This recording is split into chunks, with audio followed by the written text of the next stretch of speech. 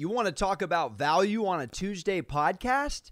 Let's hope you went old school earmuffs, Will Ferrell with it, when you heard my Big Ten pick of the day. Or do I dare and shout out the homie Johnny, who taught me when a star in the NBA statistically goes out in their first sit of the season, take the points, you know the role players are going to show out.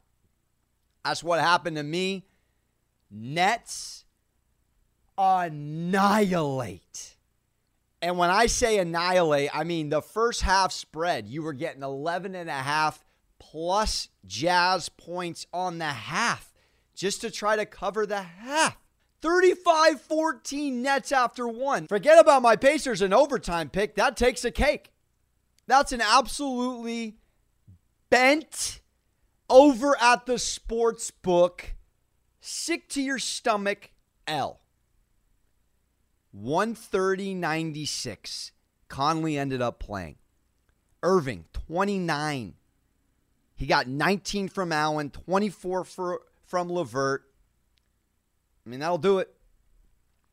That'll do it.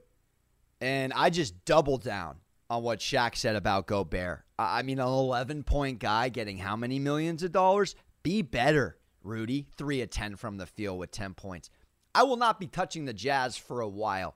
I'm all set on one star and a team that will just absolutely settle into the 4 seed and go no further than a second-round playoffs. You could book that in January. Book it on January 6th.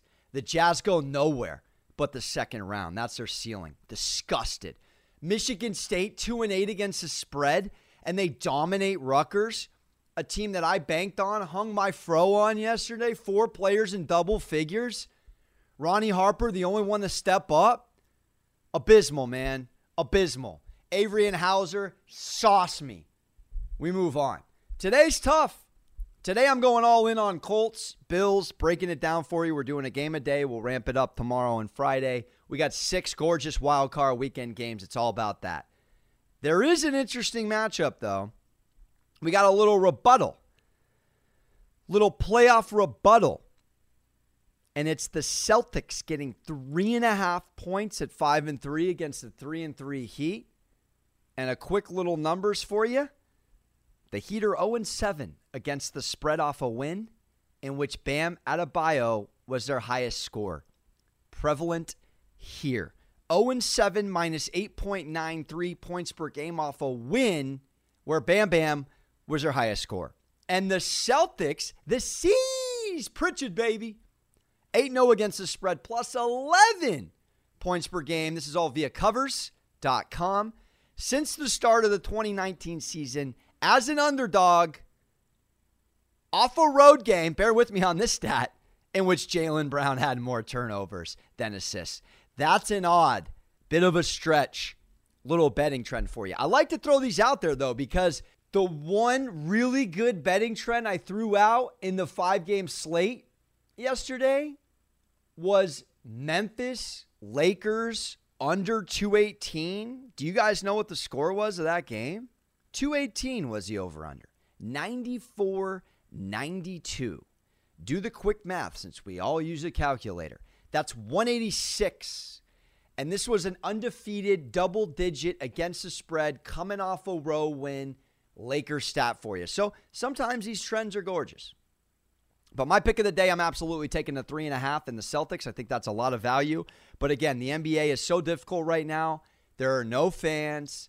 I just got absolutely sauced by a Kevin Durant-less 3-4 Brooklyn Nets team on a Tuesday night, in which I had an entirely full Jazz roster where Quinn Snyder's got the second best record over 10 sample sizes against this Nets team, and we get ran out of the building in the first quarter. By the way, just to give you one more stat about the Celtics plus 3.5 today, 21-6 against the spread in their last 27 as an underdog. 21-6. Doubt these boys when they're a dog. Sorry, but the Celtics are a better team than the Heat this year. You think I'm kidding? Just wait a month. All right. Right now, I'm seeing Colts plus 6.5. It started at 7. and we are seeing the money on Buffalo. I am loving Colts +7, the original line with the half point, even teasing it up a tickle to the Colts +7.5.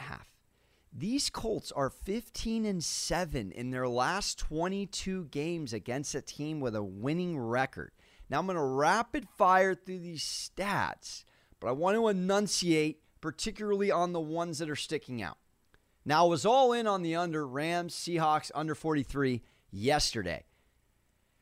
You think about playoff teams. What do we need to do well in cold weather? Like in a Buffalo-type outdoor freezing setting. We need to run the ball well. We need to play defense. All right, well, let me read you these Colts stats for you. We'll pop the seal on all Colts here because when you put this in your back pocket, that Josh Allen is inheriting a Bills team that hasn't won a playoff game since 95, there's a lot of pressure on the Bills. A lot of pressure on the Bills.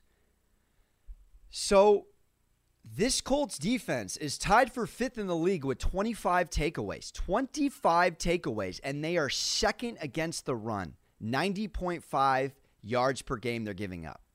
Darius Leonard, monster. Leading the team in tackles, 132. He's got 3 sacks and 2 fumble recoveries, by the way. The front 7 is absolutely relentless. DeForest Buckner has got 9.5 sacks. Justin Houston has 8. Autry has 7. Dude, Josh Allen can run around all day long and make plays. I'm telling you right now, a Colts team that's won 4 of its last 5 games. And yes, we're coming off a little bit of buyer's remorse here, probably because the Jaguars, the fourth quarter collapse, it didn't look great. But this Colts team, they don't have a lot of weaknesses. They're also top 11 in passing offense, rushing offense, and also passing defense. So as good as they are against the run, they're still very good against the pass. Per Football Outsiders, they're also 10th in special teams, and they have the second best turnover margin at +10. Here's another note. The Colts have been underdogs once this season. That's it, the whole season. At the book against the Browns in Week 5. And they were actually initial favorites. And then the line shifted to Cleveland -1. You're telling me a team that has been favored the whole season? The whole season. In addition to a run game with Jonathan Taylor and this backfield. This game could be won and lost in the trenches, and no one's talking about it because everyone wants to talk about Josh Allen and playmaking.